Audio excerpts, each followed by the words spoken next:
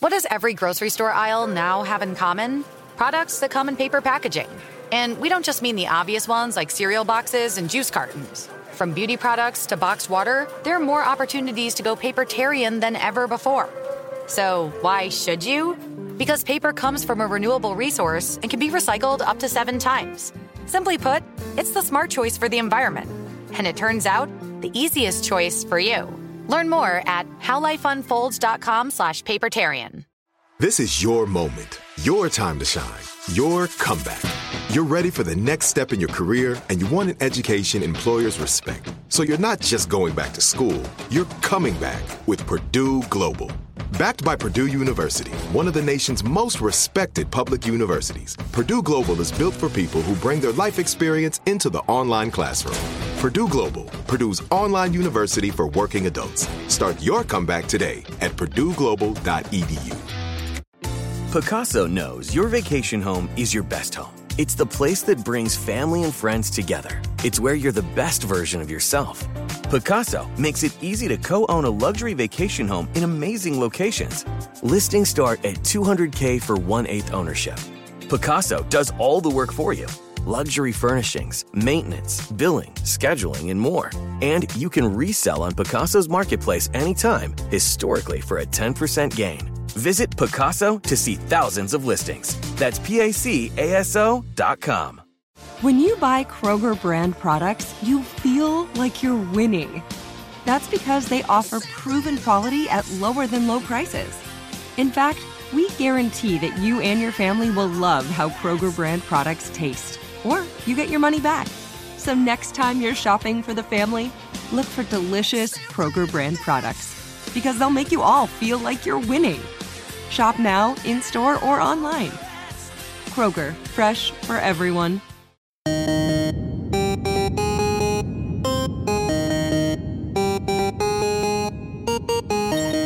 The Large Nerdron Collider podcast is a production of iHeartRadio.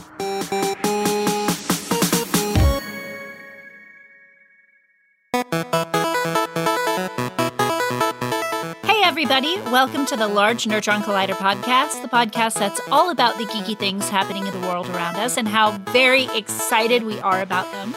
I'm Ariel Caston, and with me, as always, is Jonathan. Doesn't like to watch the trailers, Strickland. I mean, you cut me to the quick, but it's all true. Hi, Ariel. How are you? I'm good. How are you? I'm good. I have another question for you besides how are you. So here's your question.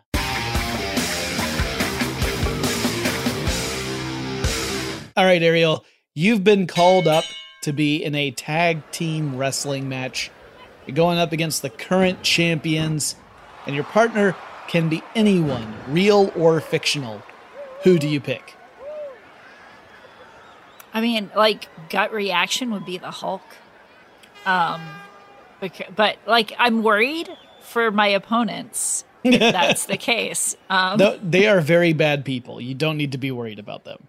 Okay, then the Hulk. You know, I'm going to go with my gut, the Hulk. He's one of my favorite superheroes. I like how he smashes things. And he has experience in fighting in arena-style matchups. Exactly. Yeah. How's about you? Squirrel Girl. I feel like that's like your answer for... I mean, it's you automatically win, right? Like, maybe I don't have to do anything. Squirrel Girl will beat everybody. The referee, the other team, the crowd. I don't. She's gone rabid. I mean, I don't know how she does it. She just does it, right? I'm not here to tell Squirrel Girl how to do her thing. Fair enough. I'm just here to collect the gold belt at the end of the match, so that I have something. You know, a really nice accessory, and then I got to figure out what I'm going to do with it. Hang it on your wall with all of your other... All my other accoutrement that's behind me? Yes, which none of our listeners can see, but there's a couple of Welcome to Night Vale posters and a Minecraft torch and some ukuleles, among other things. A pride flag. A poster with me on it. All I can see is like a little bit of your white shoulder, so I wasn't sure. Yeah, it's a tech stuff poster. Well, we have some cool geeky stuff to talk about this week. Some stuff that we're excited about. One of those being a new Shang-Chi trailer. where we saw the teaser a couple months ago, and I really dug the teaser. I thought it was effective and gave a kind of cool overview of what some of the movie was about without giving away too much. This new trailer, we get a little bit more. We get a lot more backstory about the relationship between Shang-Chi and his father. Yeah, and a little bit with his mom. I guess because it's the backstory, it just didn't grab me quite as much as the initial teaser did. But then in reading the articles about the trailer that came out, I realized that the Abomination from the Ed Norton Hulk is in it. Yeah, and we had heard that Ed Norton, or not Ed Norton, I'm sorry, that Tim Roth, who played Abomination, that he was going to come back and play Abomination in She-Hulk. So it may very well be that we have Tim Roth in Shang-Chi as well, or at least the Abomination version of that character. Also, did you notice who Abomination was fighting? I didn't. I just assumed it was Shang-Chi. No, it's not Shang-Chi. It's a sorcerer. It's one of the sorcerers, and in fact, it might be one that we've seen before because he's got the golden discs up. Oh, is it Benedict Wong? Yes, that's who I think it is. Okay. That's just me thinking that's because we don't get a real look at his face in the short little snippet we see in the trailer. Mm-hmm. But yeah, it looks like there's sort of a tournament kind of thing going on, and those are two of the participants in the tournament. Yeah, and I'm sorry, I can't remember his character's name. I just remember the actor's name. Although now it is hitting me how very funny it is to have two Benedicts in Doctor Strange. Yes. But it looks cool. I think this is neat. It's clearly got a lot of fantastical elements to it. I mean, there's a lot of sort of wushu, kind of like the Crouching Tiger, Hidden Dragon sort of feel to some of it. There's some more of the kind of classic Marvel adventure action stuff wrapped in there. So I'm really curious to see how this all shakes out. It looks good to me. I mean, it's interesting because it's another one of those characters that I don't know that much about. Mm-hmm. So I'm excited to kind of go into it, largely without preconceptions. Yeah, the Marvel movies about the characters who I have very little pre-existing investment in seem to have the most reward for me in general. I mean, Guardians of the Galaxy is the same way. So yeah, I agree with you. And, we also learned more about the 10 Rings, which is something that's been talked about since the first Iron Man movie. So that's also kind of cool. Yeah. I'm really looking forward to seeing Sauron in there and not those rings. Oh, drat. We should probably move on to something else. We should. So our next story is another trailer. Last week prior to our episode, Jonathan and I were like, we're not going to talk about trailers too much because you guys can't really see them. So we will post links to the articles and the trailers in our show notes if you haven't seen them already and want to check them out at www.largenerdrunkcollider.com. But there were too many good ones to talk about this week. And so Apple TV is doing an adaptation of Isaac Asimov's Foundation series. Yeah, the Foundation series started off as a series of short stories that Isaac Asimov published or wrote and had published in the 1940s and 50s. And it follows sort of the course of a galactic empire that's in decline and how characters are attempting to salvage what they can in order to minimize the impact of that decline. Largely through the efforts of a mathematician who has sort of predicted this downfall by just looking at the math of it, it's sort of like the law of big numbers, looking at these huge patterns and discovering that the actual galactic empire is itself about to fall apart, which gets him into some hot water with the rulers of the galactic empire. The trailer makes it look way more action-oriented than the stories were. The stories were kind of more like socio-political kind of stories. They weren't like pew pew laser stories, but it looks like we're going to get some pew pew laser action in the Foundation series there. Yeah, we knew they were going to take some liberties. I know I showed this to my mom because she loves the Foundation series. And she was like, well, I don't remember that being the story. But, I feel like sometimes we've talked about it before. Adaptations make for a better viewing experience. When they move a little further away from the source material, make it more cinematic. I mean, honestly, like if you were to tell me, somehow I had managed to be ignorant of the fact that there was a Foundation series being made anyway. If you had told me that was happening, I would have said, but why? Because because I wouldn't think of it as being something particularly filmable. So I'm not like up in arms about the changes. I think that they're probably necessary in order to tell a dramatic story. Like the story's interesting just on its own, but I don't think of it as being the kind of interesting that's going to attract a sci-fi loving viewership, right? So, but I'm not sure if I'm going to actually dig this one. Honestly, I don't have Apple Plus yet, which is what this series is on. But considering what we're about to talk about in a second, I have a feeling that maybe I'll end up getting Apple Plus and have yet another streaming service I got to deal with. I mean, I might buy Apple Plus for like a month to watch this and the other thing we're about to talk about. The thing with this, the reason why you probably missed it, originally it was going to be on Netflix, and then it got delayed, and then it got picked up by Apple TV. So, oh, interesting. And Netflix is not known for letting stuff get away, so that is interesting. Yeah. I think they changed writers as well, but I'm not certain. Oh, maybe in that process, that's where we started to see a kind of a further departure from the way the story was originally told in the book and the short stories. But yeah, I mean, we'll take a look and see. I'm always happy to see more sort of prestige science fiction come out, right? Like it's nice to see stuff that is beyond just the kitschy and goofy sci-fi. Not that I don't like that. I love kitschy and goofy sci-fi too, but it's fun to see things that they kind of span the gap between the kitschy, goofy, fun SF and the super duper serious, heavy SF. Like there's there's some room in the middle there, and I think this kind of takes that space. I agree. On the super kitschy side of things, although I guess it's not technically science fiction, Apple Plus is also giving us a show called Schmigadoon. Yeah. Which, yes, is a play on Brigadoon. It's Cecily Strong from Saturday Night Live, who is one of my favorite comedians on the show, and Keegan-Michael Key as a couple who gets stuck in a musical town.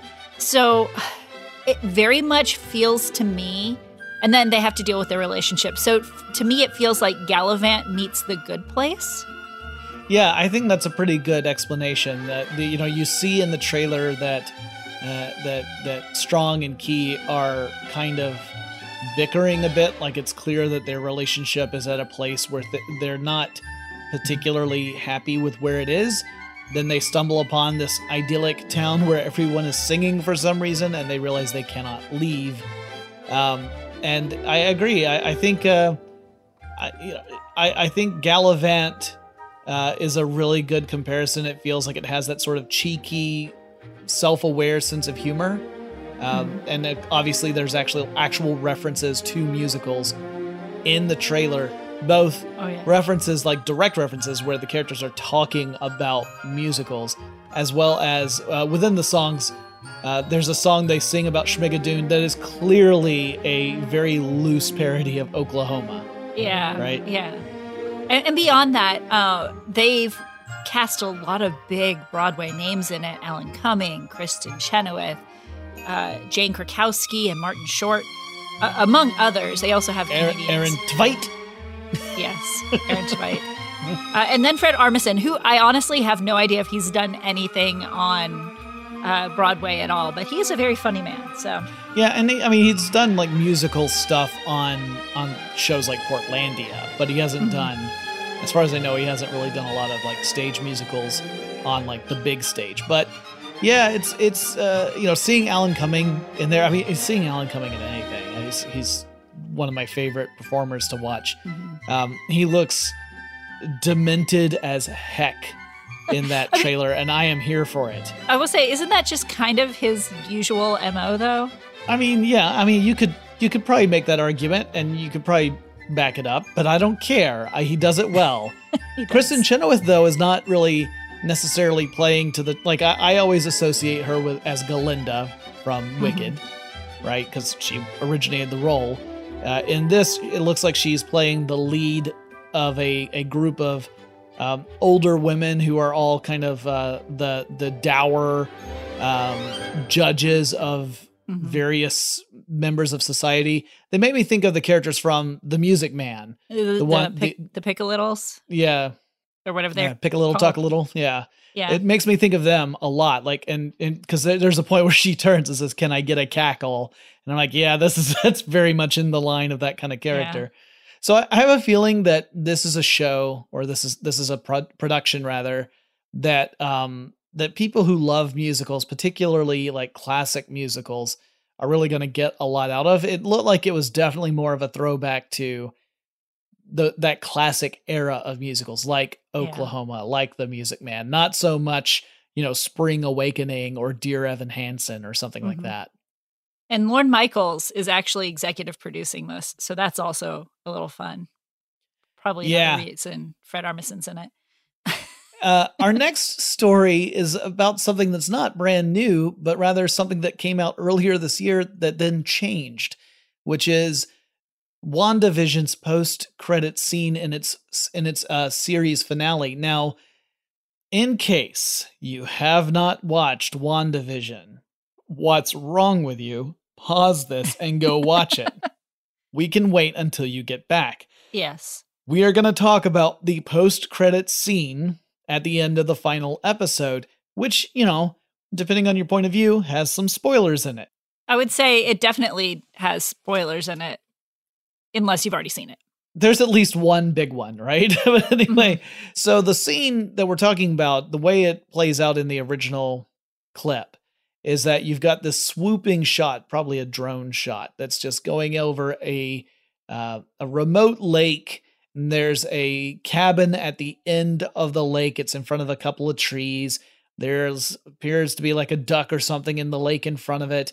And the camera swoops down. You see that Wanda is sitting out on the porch, sipping a cup of tea. She's just kind of wearing sweats, nothing special. She gets up and starts to walk into the cabin. We follow her in, but instead of staying with her, we take a turn to a different room, and there we see Wanda as the astral version of the Scarlet Witch floating in midair using magic to read the Darkhold, a very powerful, very dangerous, magical book in the Marvel Universe. That she gets earlier in the series. Yes, and then she glances up as you hear her children crying out in some form or fashion. And that's it. And then now, if you were to watch WandaVision, you'll still get the sequence I just described, but certain things are different now. I mean, mainly they've just made the area that she's staying in look a little healthier, which I'm not entirely sure why. And then there's this like weird,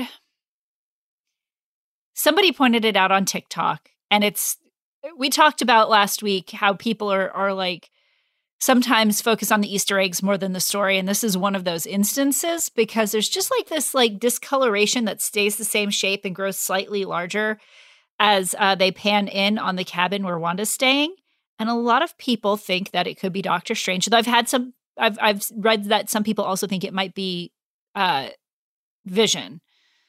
I have another possibility for you, Ariel. You Sure. ready for me to destroy your world? It's just a mess up in the CGI. So here's the deal. If you watch the original post-credit sequence, there is no little blurry bit in that corner, right? That's new, That is new in the new version. However, if you also watch the original sequence, when the camera starts to zoom in on the cabin, you can see through a window of the cabin a little bit of light. And it looks like it might have been a monitor, like perhaps a monitor for the film crew. And the guess I've seen is that what has happened is someone created a little digital overlay to block that so that the light, so you didn't see that light anymore, so that it didn't have that mistake in there.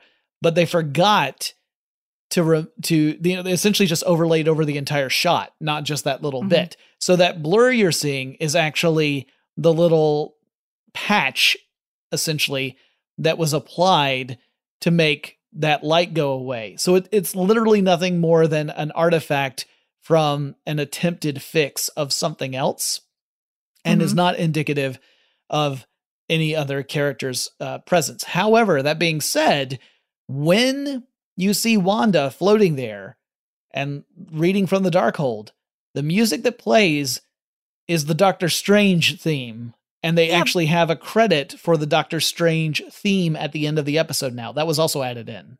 That was added in, but I think that's also just because she's going to be in the Multiverse of Madness.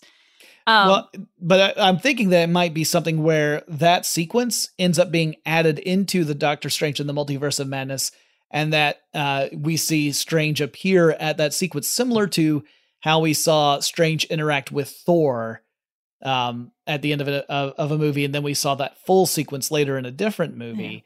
And we do know that Doctor Strange at one point was supposed to make an appearance in WandaVision, but that didn't work out.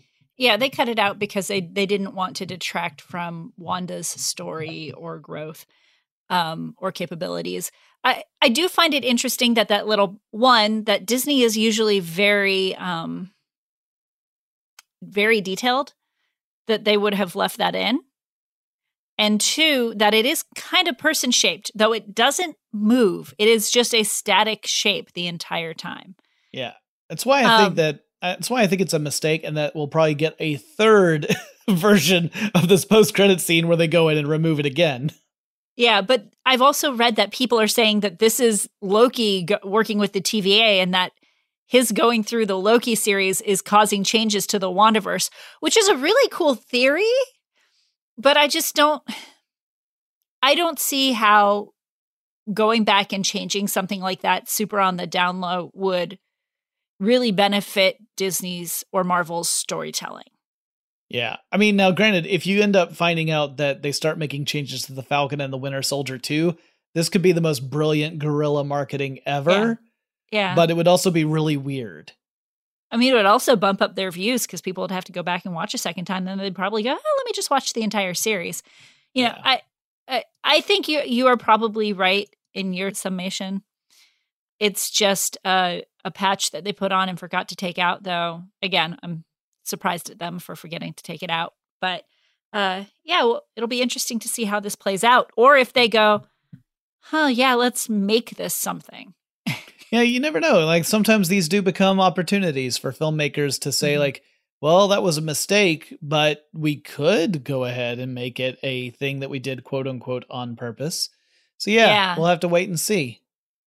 Yeah, someone else who's taking an opportunity is Amazon and Neil Gaiman, because they are coming out with a season 2 of Good Omens, which I don't think very many people suspected would happen at all.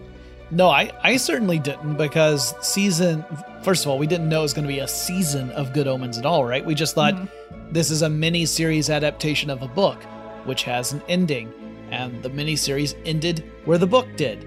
But now we're going to get a season 2. We don't know many details about it other than that Michael Sheenan and David Tennant are coming back to reprise their roles. Very interesting to see. Like, apparently Neil Gaiman and Terry Pratchett were talking about a potential sequel to Good Omens when they wrote the first book, but it just never quite happened. So I'm really curious about this. I honestly did not expect it at all. Neither did most of our friends, who all flipped out when they found out it was going to happen. Yeah, I'm glad that Terry Pratchett and Neil Gaiman kind of talked about it to lay that groundwork. Not that Neil Gaiman couldn't write something brilliant on his own, but it is really such a collaborative effort. I just hope that they really finalize their story for it before they start filming, because the saddest thing to me would be for them to bring these characters back and then not have a strong story. Yeah, I mean, Neil Gaiman is pretty reliable, but I feel the same way, right? Because, like, American Gods kind of got a little off track for lots of reasons. It wasn't necessarily script related, but that became kind of a nightmare scenario with like a revolving door situation as far as people behind the scenes. And so you definitely don't want to see something like that happen. But those characters were so much fun. So I really do look forward to seeing them do more stuff. As do I. And speaking of characters, we're going to take a quick break. And when we come back, we're going to talk about some of our favorite villains because the recent Cruella movie got us thinking about it. So we're going to do that in a few minutes.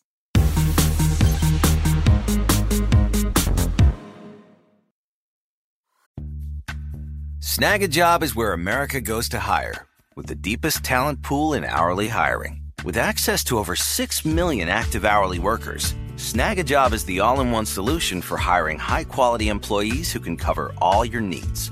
On demand, temp to hire, part-time or full-time. You name the position. Warehouse worker, retail associate, grocery store clerk, fitness trainer, baker, stylist, bellhop, podcast producer.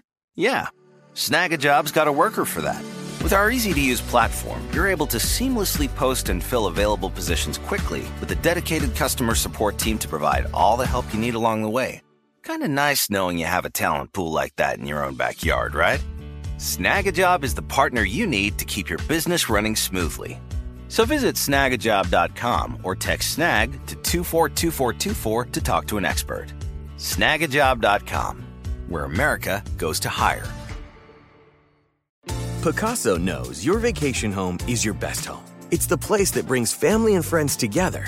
It's where you're the best version of yourself. Pacaso makes it easy to co-own a luxury vacation home in amazing locations. Listings start at $200K for 1/8 ownership. Pacaso does the hard parts for you. Luxury furnishings, maintenance, billings, scheduling, and more. With a home management team that provides support before, during, and after your stay, so you can focus on the relaxing, hosting, and making memories with family and friends. And you can resell on Pacaso's marketplace anytime, historically for a 10% gain. With Pacaso, you can stop saying someday and start building family traditions today in a vacation home you own and revisit time after time. Visit Pacaso.com today to see thousands of luxury vacation home listings. That's PACASO.com. Open a limited-time 11-month certificate at Kemba Financial Credit Union. At 5.25% APY, it's more than triple the national average, plus it's a safe and secure way to grow your money. Visit your local branch or kemba.org/cb for details. Offer expires May 31st, 2024. APY equals annual percentage yield. Restrictions apply. $500 minimum and $250,000 maximum deposit. Advantage status required. Comparison based on bank rate average. Federally insured by NCUA. Had enough of those supplements that leave you feeling nothing? Symbiotica is your solution to great-tasting, all-natural supplements that actually work. Crafted with premium plant-based ingredients, their products have no seed oils, fillers, or toxins. Try them out and actually feel the difference today. Visit Symbiotica.com and use code IHEART for 15% off plus free shipping on your subscription order. Again, that's 15% off plus free shipping on your subscription order. Go to Symbiotica.com, CYMBIOTIKA.com.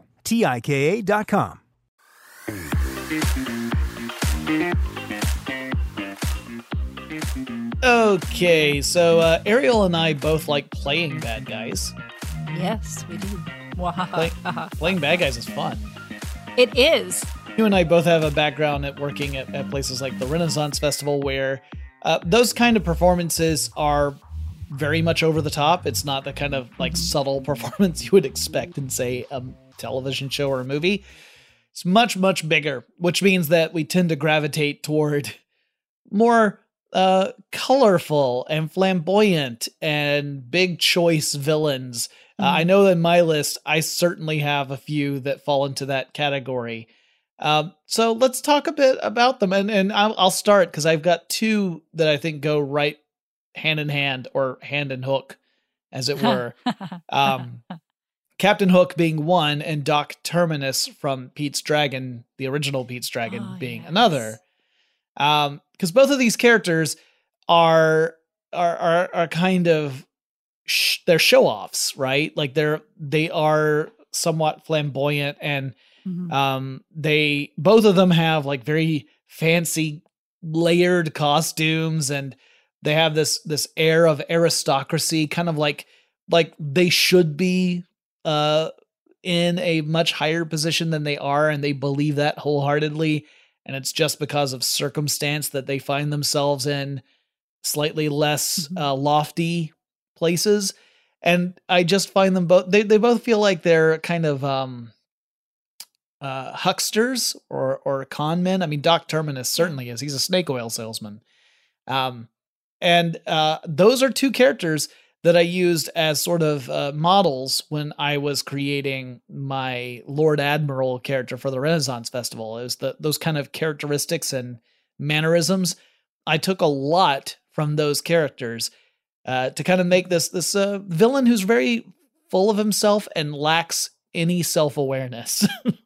Yeah, I mean, I tend to like that as well, although I veer a little away from the flamboyant and more to like the suave, the charming villain. So like for me, great charming villains that are still a little bit boisterous would be like Ursula from The Little Mermaid, which I know you also like her as a villain. We've talked about how she might be one of the few Disney villains we'd really like a backstory for. I guess Captain Hook would be another one, though. Again, I kind of know his story already. And then like old school Riddler, like the old Adam West Batman Riddler is one of my favorite villains of all time. He's just, I don't like the new Riddler where he's so dark and very Zodiac killer. I like that old school suave. Again, I'm above it all, so I can kind of laugh at the situation, sort of a character. I guess the way they've changed Baron Zemo in Falcon and Winter Soldier, he would also fall into that category. I wasn't a huge fan of him in Winter Soldier, in Captain America Winter Soldier, but I did like him in Falcon and Winter Soldier, so. Yeah, that felt like a retcon type of approach to that particular character. Especially like everyone has seen the memes of him doing the little dance move in Madripoor. And of course everyone wants that coat of his. I get it. Like, so some of the villains I like are not terribly effective, but they're very comedic, like Lex Luthor in the Superman film from the late 1970s, so played by Gene Hackman. He runs the gamut of effective to non-effective, depending on what version you're looking at. His whole plan is to use explosives to make part of California break off so that the worthless desert land he has will become beachfront property, and that will make him wealthy. That's his plan in Superman. It is a dumb plan. It's reflective of the way Superman and DC Comics were in in parts of the 60s and 70s.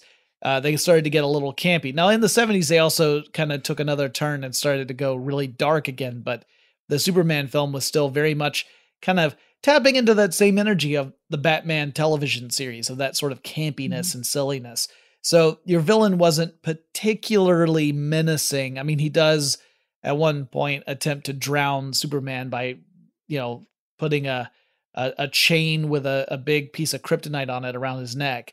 But it's he doesn't come across as particularly menacing through most of the movie. He's really more, again, someone who has a much higher opinion of himself than anyone else does, with maybe the possible exception of Otis, his goofy sidekick. Yeah, but more than that for me, what makes a really good villain is someone who has a grounded reason for being a villain, and then also very genuinely believes that they're making the world a better place for at least some people based on that, and not selfishly. So like if you look at Thanos from the Marvel movies, and I hate to keep going back to Marvel because I don't always think they do villains well, but I think they've done a couple villains well. Thanos, Caecilius from Doctor Strange. Thanos really believed that he was benefiting the universe. He thought he was being selfless in his acts. To save people, he had to sacrifice some people. And to me, the really interesting villains always have that sort of approach of, look, I'm actually trying to make things better. It's just we've gotten to a point where we have to do this to make things better. I always find that very deep. Well, and you've also got the Vulture on your list, which is another great example, because that's a character who also had a strong justification for behaving the way he did, because he was cheated out of what he had been promised, and he had no recourse. He had no legitimate way to turn to have his situation corrected. Yeah. And so when presented with no alternative, he ends up turning to crime. And, again, he's presented in such a way that you're probably going to feel at least a little sympathy toward him. He's not, Michael Keaton does a great job playing that character.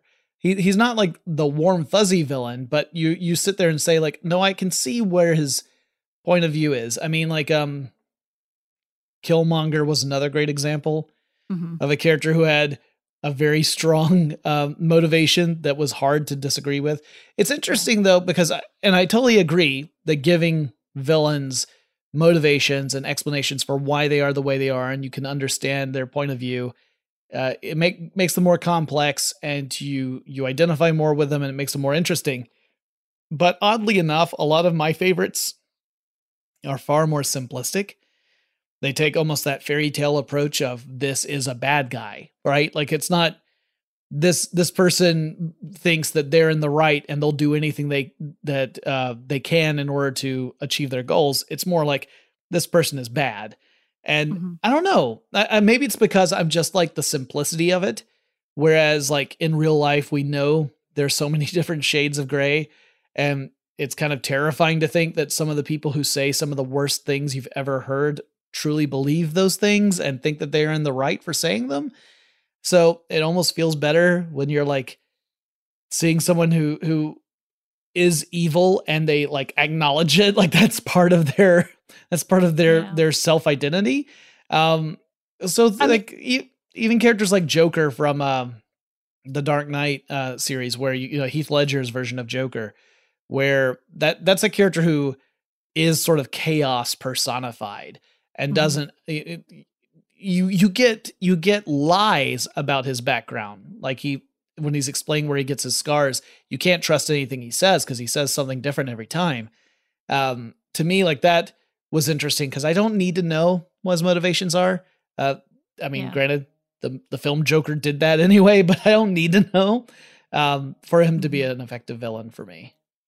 I mean, I get that. And definitely in the real world level of things, it is an upsetting thought to believe that some of the things that some people say, they think they're really correct in making the world a better place, when, from the outside looking in, you can say, oh, that's horrible.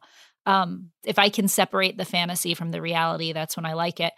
But what I will say, and I know I've said this before, and I'm going to say it again, if you make a simple fairy tale villain, I don't need you to make them sympathetic later on. Like, yes, Maleficent or Cruella. From what I understand, that movie is, other than having the lead character have the black and white hair and having her two hench people have the same name, like, it seems like it doesn't really have anything to do. It kind of feels like it retcons her entire story. Right. Like, it's like the character from 101 Dalmatians is not remotely the same character as Cruella from the Cruella film. These sort of things frustrate me, because at that point I would say, like, well, why didn't they just make a movie about a character without making that character Cruella to tell the story? Because otherwise you've got this weird disconnect, and you could have a really good story. Now, I get it. The name recognition is the big part of it, right? The fact that people are like, oh, I want to see how Cruella became Cruella. Well, it's a bait and switch, because you don't, right? Yeah. It's how I felt about Smallville. I felt Smallville kept setting things up where it was winking to the audience about, look how clever we are. Lex Luthor just said, our friendship is going to be the stuff of legends to Clark. Like, oh, we know what that means. And they kept setting things up that, as someone who knows about Superman, you already know what the payoff's going to be, but then they never pay it off. And you're like, well, now that's not even a setup anymore. That's just something someone said. I think I only watched the first 2 or 3 seasons of Smallville. You got out when the getting was good. I never got to the end. I assumed they paid it off. I know that they made Lex Luthor bald, so I just assumed that would be payoff. No, it was just bad. It was just it was. There were a lot of little moments where they were hinting at things, and then they subvert it later on. Mm-hmm. And to me, you can't have it both ways. You can't have it where you're setting things up and you're telling the audience, go with us, you're going to find out how we go from this to that thing you love, and then subvert it and say, oh, actually, we're not going to that thing you love, we're going to something different. Like, I feel like that's disingenuous. It kind of gets off the path of villains, but Lex Luthor plays a really big part in that. But yeah, like, I think, you can have very scary villains that are very effective. Like, again, when it comes to scary ones, one of the ones I like a lot is Mike Myers from the Halloween movies, which in the scripts was just referred to as the Shape, because it wasn't even a character so much as sort of a force of chaotic nature. Kind of like the shark in Jaws.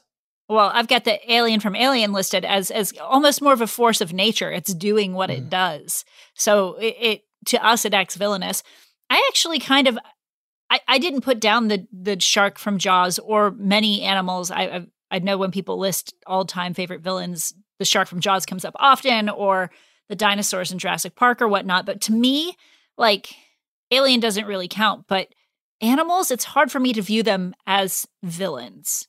Right. Because they're doing what they do. Yeah. Well, and that's kind of why, like, I would say that Myers in the Halloween films falls more on the animal side than on the villain side, because he's never given any kind of humanity unless you try and watch the terrible Rob Zombie version, which I recommend you do not do. Oh, so yeah, interesting. Won't, like, don't worry. I think it's interesting to see the kind of stuff that we find makes effective villains. I'm curious if our listeners have like certain aspects that they associate with a really good villain, like what makes a really compelling or interesting or entertaining villain. And I recommend that you guys write to us and let us know, and we'll tell you more about that at the end of the episode. But we have something else we have to do before we get to the end, besides take a quick break, and that is to do our mashup, which we will do after we take this quick break.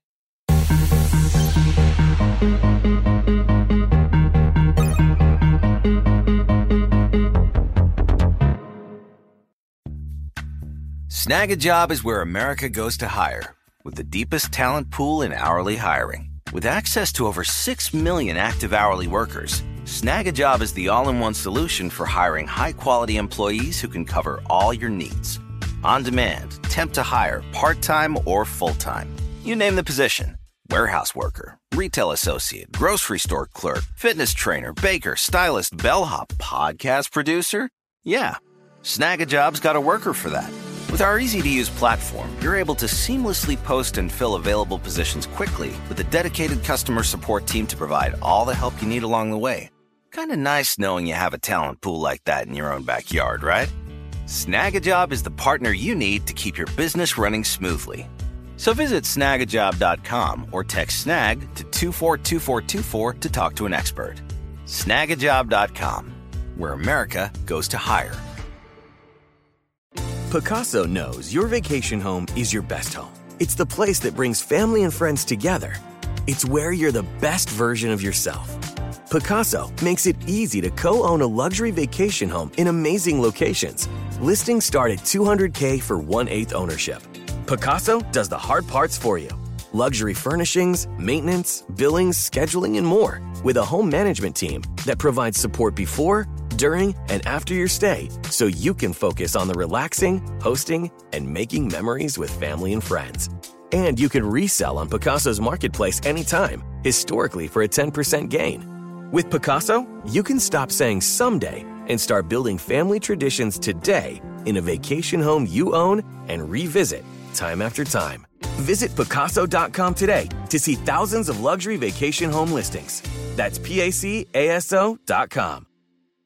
Open a limited-time 11-month certificate at Kemba Financial Credit Union. At 5.25% APY, it's more than triple the national average, plus it's a safe and secure way to grow your money. Visit your local branch or kemba.org/CD for details. Offer expires May 31st, 2024. APY equals annual percentage yield. Restrictions apply. $500 minimum and $250,000 maximum deposit. Advantage status required. Comparison based on bank rate average. Federally insured by NCUA. Had enough of those supplements that leave you feeling nothing? Symbiotica is your solution to great-tasting, all-natural supplements that actually work. Crafted with premium plant-based ingredients, their products have no seed oils, fillers, or toxins. Try them out and actually feel the difference today. Visit Symbiotica.com and use code IHEART for 15% off plus free shipping on your subscription order. Again, that's 15% off plus free shipping on your subscription order. Go to Symbiotica.com. CYMBIOTIKA.com.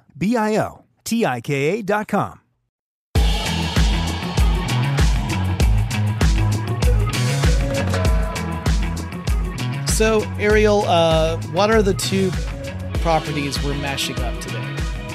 Well, we're mashing up, I did mention dinosaurs from Jurassic Park, and so we're doing Jurassic Park, and then we got a news story.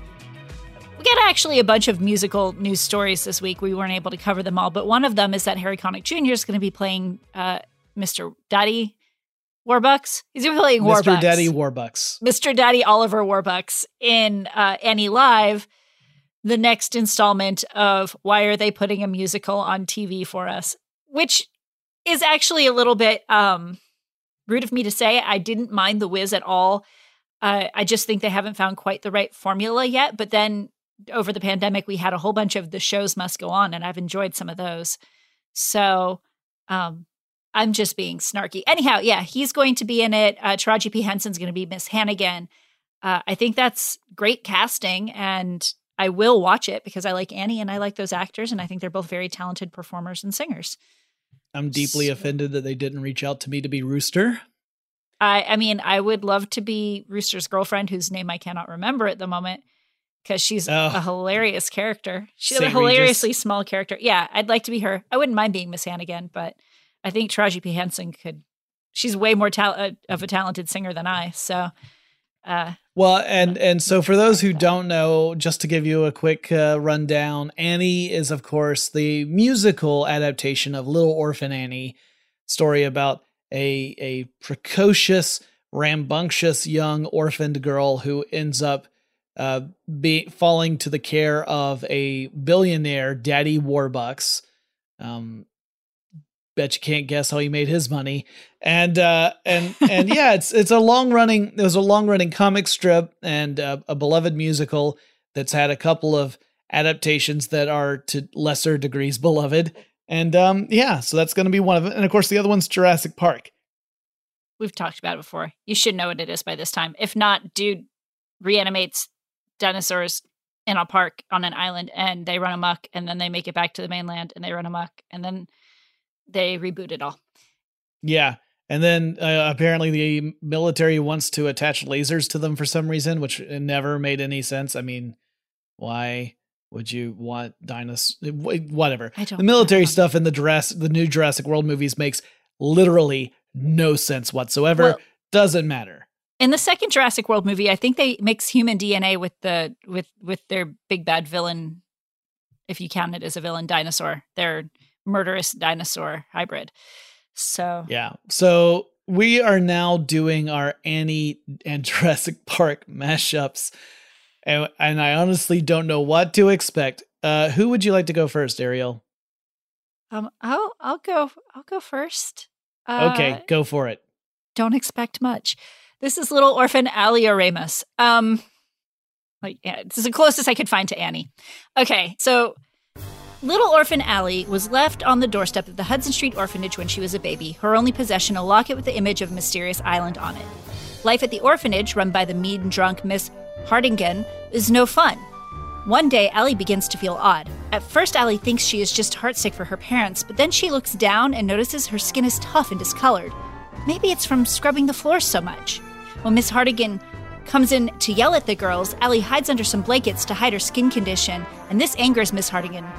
She makes all the girls at the orphanage scrub the floors as punishment. To make scrubbing the floors a little less miserable, though, the girls break into song. It's a hard knock life for Squiggrowl! Yes, that's my dinosaur impression. Before they could finish one stanza, little orphan Allie lets out a growl of pain from the singing and lunges in a blind rage at the other orphans, scaring them under their beds. Ashamed of her actions and afraid of what's going to happen to her, and saddened at ostracizing herself from her only friends, Allie hops a laundry truck and escapes the orphanage. Left on the streets, Allie finds a stray dog who befriends her. At this point, not only have Allie's patches of skin become hard and bumpy and scaly, but her nails have grown very claw and talon-like, and the dog likes them for scritches. As the sun goes down and the full moon rises, Allie sings a song to comfort the dog and herself as they settle in for the night. The sun'll come out tomorrow, bet your bottom dollar that tomorrow. Growl! Growl, growl, growl. Allie doesn't know why, but she can't sing anymore. She looks into a shop window nearby and sees that she has turned into a dinosaur. Frightened, she finds a corner of a dark alley to hide in and curls up with her dog to go to sleep. In the morning, she's awakened by some cops who have been looking for her and captured her to bring her back to the orphanage. She lunges to attack them, but then realizes she's just a little girl again. So they bring her back to the orphanage. And once back at the orphanage, Allie has nowhere to hide and no one to turn to other than her dog, who she has hid under her bed. Thankfully, before long, Grace Sattler, assistant to the billionaire Alan Wargrant, comes to the orphanage to find an orphan to treat to a nice Christmas. It will help his image, because he's a billionaire, and that's what they do. Grace sees how sad Allie is and chooses to bring her and her dog to the mansion. It's beautiful, but Allie is ill at ease, and every night she locks herself in her room, secretly afraid of once more turning into a dinosaur. Alan Wargrant, however, feels very drawn to the little orphan and offers to adopt her. This upsets Miss Hartigan, who sends her brother and his girlfriend to bring little Allie back. There's no reason that Allie should cause so much frustration and yet get the world. That evening, the brother and his gal arrive at the mansion, stating that they are little Allie's parents and start to take her home. But once they are back in their car with the orphan and heading back to the orphanage, Allie turns into a dinosaur and eats them. The next morning, little Allie is found on the doorstep of Wargrant's mansion. Wargrant once again offers to adopt the little orphan, Allie. Allie says she can't let him do that, and then explains that she keeps turning into a dinosaur and that's dangerous and she cares too much for him. And then Wargrant tells her that he knows that. He then discloses that her father was Jonathan Hammond, and when Allie was a small baby, she was accidentally injected with dinosaur serum at his Jurassic Park, and so he hid her away in New York to protect her from scientists who wanted to keep her in a lab and study her. Wargrant had worked for Hammond at the park, and when Hammond passed away, Wargrant was charged to find and care for little Allie, but she got lost and ended up at the orphanage. Then Wargrant opened little Allie's locket to show her that the island in her locket was her home, to prove his point. Allie, gladdened that someone knew her secret and still loved her, accepted the offer to become adopted and live with Grace and Alan. They gave Allie a great green enclosure to roam at night with lots of rare steak, and they all lived happily ever after. I like how you mashed up names of characters. Thank you. I do like doing that when I get lazy or I'm in a corner. Well, here's mine. This one's called The Sauropod's Out Tomorrow. Oh, I love it already. Daddy Warbucks has a problem. His business partner, John Hammond, is convinced that the new adventure park that the two plan to open is missing something, and the time for the official unveiling of the park is just around the corner. Suddenly we cut. We're now with Doctors Alan Grant and Ellie Sattler on a fossil dig. Suddenly their dig is interrupted by an arriving helicopter, which blows dirt around, threatening some of the freshly uncovered fossils. Determined to find out what's going on, they head back to their campers and discover Hammond waiting for them. Hammond explains that he has a special adventure park, sort of a safari zoo type thing, and he needs Sattler and Grant to come and see it and sign off on it before he and Warbucks can open it to the public. He offers to pay their expenses for the dig for a further 3 years, and the two agree to go with him. We cut to a helicopter, and there's Hammond and Sattler and Grant, plus chaos mathematician Ian Malcolm in there. And the four head to this gorgeous tropical island where the helicopter lands, and the four transfer over to a jeep to go to the HQ to meet with Warbucks. And on the way, they pass through a grassy field where Hammond brings the jeep to a stop. And the other three look in amazement as they see a giant young girl marching through the trees, which she towers over. "What the ever-lovin'," says Grant. "That's Duffysaurus," says Hammond. "She's the biggest." "The biggest what?" says Sattler. "Artificially enhanced dino orphan. Welcome to Orphan Park." The three exchange glances. What?" says Malcolm. "Spared no expense," says Hammond. Refusing to answer more questions for the time being, he has everyone piled back into the Jeep and drives on through an enormous pair of gates that have the park's logo on them, the silhouette of a curly-haired girl. Once at HQ, Hammond introduces the group to Daddy Warbucks. "When I made my first $1 million, back then $1 million was a lot of money, I promised myself that one day I would create a legacy that would last well beyond my lifetime. This, dear friends, is that legacy," says Warbucks. "A park with orphans in it," says Sattler. "Not just any orphans," says Warbucks. "Genetically engineered orphans. We spliced orphan DNA with frogs. That makes them special." The three visiting experts exchange glances and look really confused. There are clearly thousands of questions, but no one says anything right off the bat. "I hear you've seen Duffysaurus, but we've got many more. There's Velocipepper, she's the toughest orphan. We've got Mollysaurus, she's the littlest orphan. And of course there's Aniosaurus. She's unique," says Warbucks. Suddenly, a red light on a console starts to flash and an alarm sounds. "What's that?" says Dr. Grant. "Nothing, it's nothing," says Hammond. Warbucks is turned away to speak urgently to some scientists, and he turns back and says, "Hammond, you fool! The fences, they failed." Hammond turns very pale.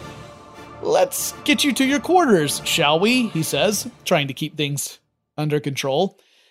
Before the three can protest, they are escorted rather forcefully to a Jeep. We cut to the jungle, somewhere on the island, and we see Robert Muldoon, a kind of orphan wrangler. He's got his rifle out and he's stalking quietly through the jungle, and through the brush, he sees one of the loose orphans. Let's say it's Tessie, who of course is crying a little bit.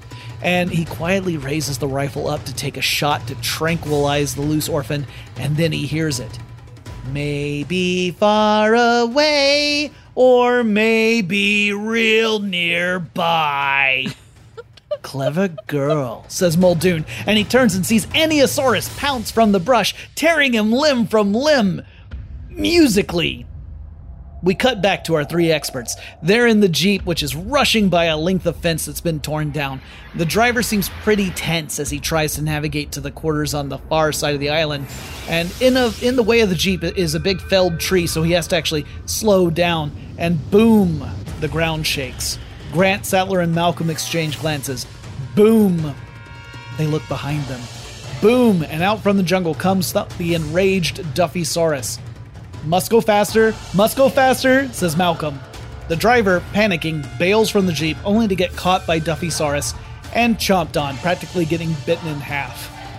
Sattler, she jumps into the driver's seat. She kicks the Jeep into high gear, drives away from the enraged orphan, and the orphan tries to keep up. We cut back to Orphan Park HQ, where John Hammond is seeing his investment crumble before his eyes, and then he hears it.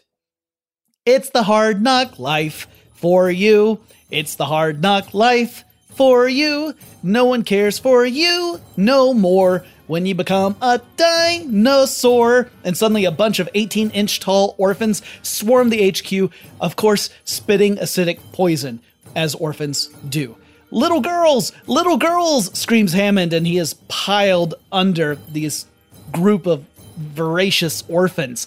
Sattler's driving the Jeep back to where the helicopter is, and hurriedly they all three get into the helicopter, Sattler, Grant, and Malcolm.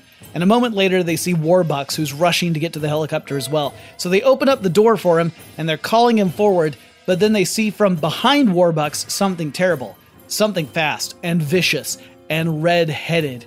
Tomorrow, I'll digest ya tomorrow, but I'm gonna chow down today, sings Aniosaurus in a terrifying display of precocious energy. Warbucks doesn't stand a chance. He is eviscerated. Malcolm, Grant, and Sattler take off in the helicopter, and despite the fact that none of them have a pilot's license, they still manage to take off and fly away from the island, which is left in chaos and show tunes. And that's exactly what it is like backstage during a production of Annie. The end. You are not incorrect, sir. That was hilarious. I was laughing so hard I was crying. I tried not to do it directly into my microphone. That was brilliant. Also, I think a future mashup needs to be Annie with Muppets, because then you have Sattler and Warbucks. and Steph Statler and Waldorf. Waldorf, yeah. Yeah. That was a fun one to do, because once, peek behind the curtain, Ariel told me ahead of time that she was going to do one where she was going to essentially insert a dinosaur into the story of Annie. So I thought, well, that means I've got to bring Annie into the story of Jurassic Park. And that's what turned into Orphan Park. Oh, but it was so brilliant. It was so brilliant. I want to watch that movie. Maybe the TV version, so I don't have to watch Annie eviscerating Warbucks, but still. What about poor Muldoon? I mean, he gets it too. Yeah, I guess. That was a fun one. I can't wait to see what our next mashup's going to be. We always have fun like figuring out what two properties we want to do, and usually we don't have any preconceived ideas about what that might be. So in this case, it was definitely an act of exploration for the two of us. If you have suggestions for things we should mash up in the future, or let's say, you want to tell us about your favorite villains or what makes a good villain, or you just have something else you want to chat with us about, you can send us a message. There are lots of ways to do that. You can send us an email for those more lengthy messages. Our email address is lnc@iheartmedia.com. Yes, you can also reach out to us on social media. On Twitters, we are LNC_podcast, and on Facebook and Instagram, we are Large Nerdron Collider. So yeah, send us those mashups. If we like them, we might read them on the air. Send us your suggestions, or just talk to us. We love conversing with you guys. And of course, if you enjoyed the show, make sure you tell folks about it, let other people know about it. Word of mouth is usually one of the most effective ways of podcasts getting new audiences. But yeah, if you feel so inclined, feel free to leave us a review on whatever podcatching service you enjoy us on, or endure us on, however you view it. We'll take either. And until next time, I have been Little Ariel Casted. That's not true. I'm not little. I'm sticking with it. I have been Jonathan Passamaquoddy Strickland. Is that a dinosaur or a location? Yes.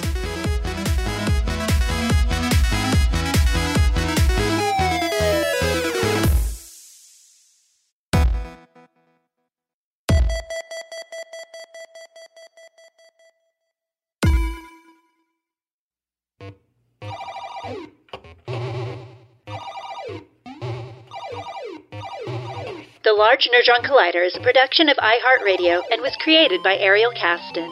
Jonathan Strickland is the executive producer. The show is produced, edited, and published by Tari Harrison. For more podcasts from iHeartRadio, visit the iHeartRadio app, Apple Podcasts, or wherever you listen to your favorite shows.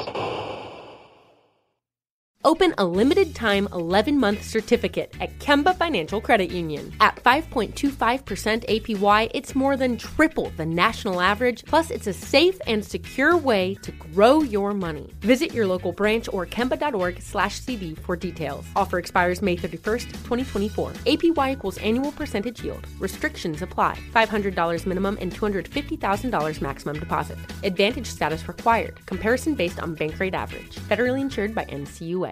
Live Nation presents Concert Week. Now through May 14th, get $25 tickets to over 5,000 shows. That's up to 75% off a summer full of your favorite artists like 21 Savage, Alanis Morissette, Cage the Elephant, Celeste Barber, Dierks Bentley, Fade, Hootie and the Blowfish, Janet Jackson, Kidz Bop Kids, Meghan Trainor, Peso Pluma, Sarah McLachlan. Get tickets to more than 5,000 summer shows for just $25. Until now through May 14th. Visit LiveNation.com/Concert Week to learn more and plan your summer with Sean Paul, Sum 41, 30 Seconds to Mars, and Two Door Cinema Club. Asking the right questions can greatly impact your future, especially when it comes to your finances. So if you're looking for a financial advisor you can trust, certified financial planner professionals are committed to acting in your best interest. That's why it's got to be a CFP. Find your CFP professional at letsmakeaplan.org.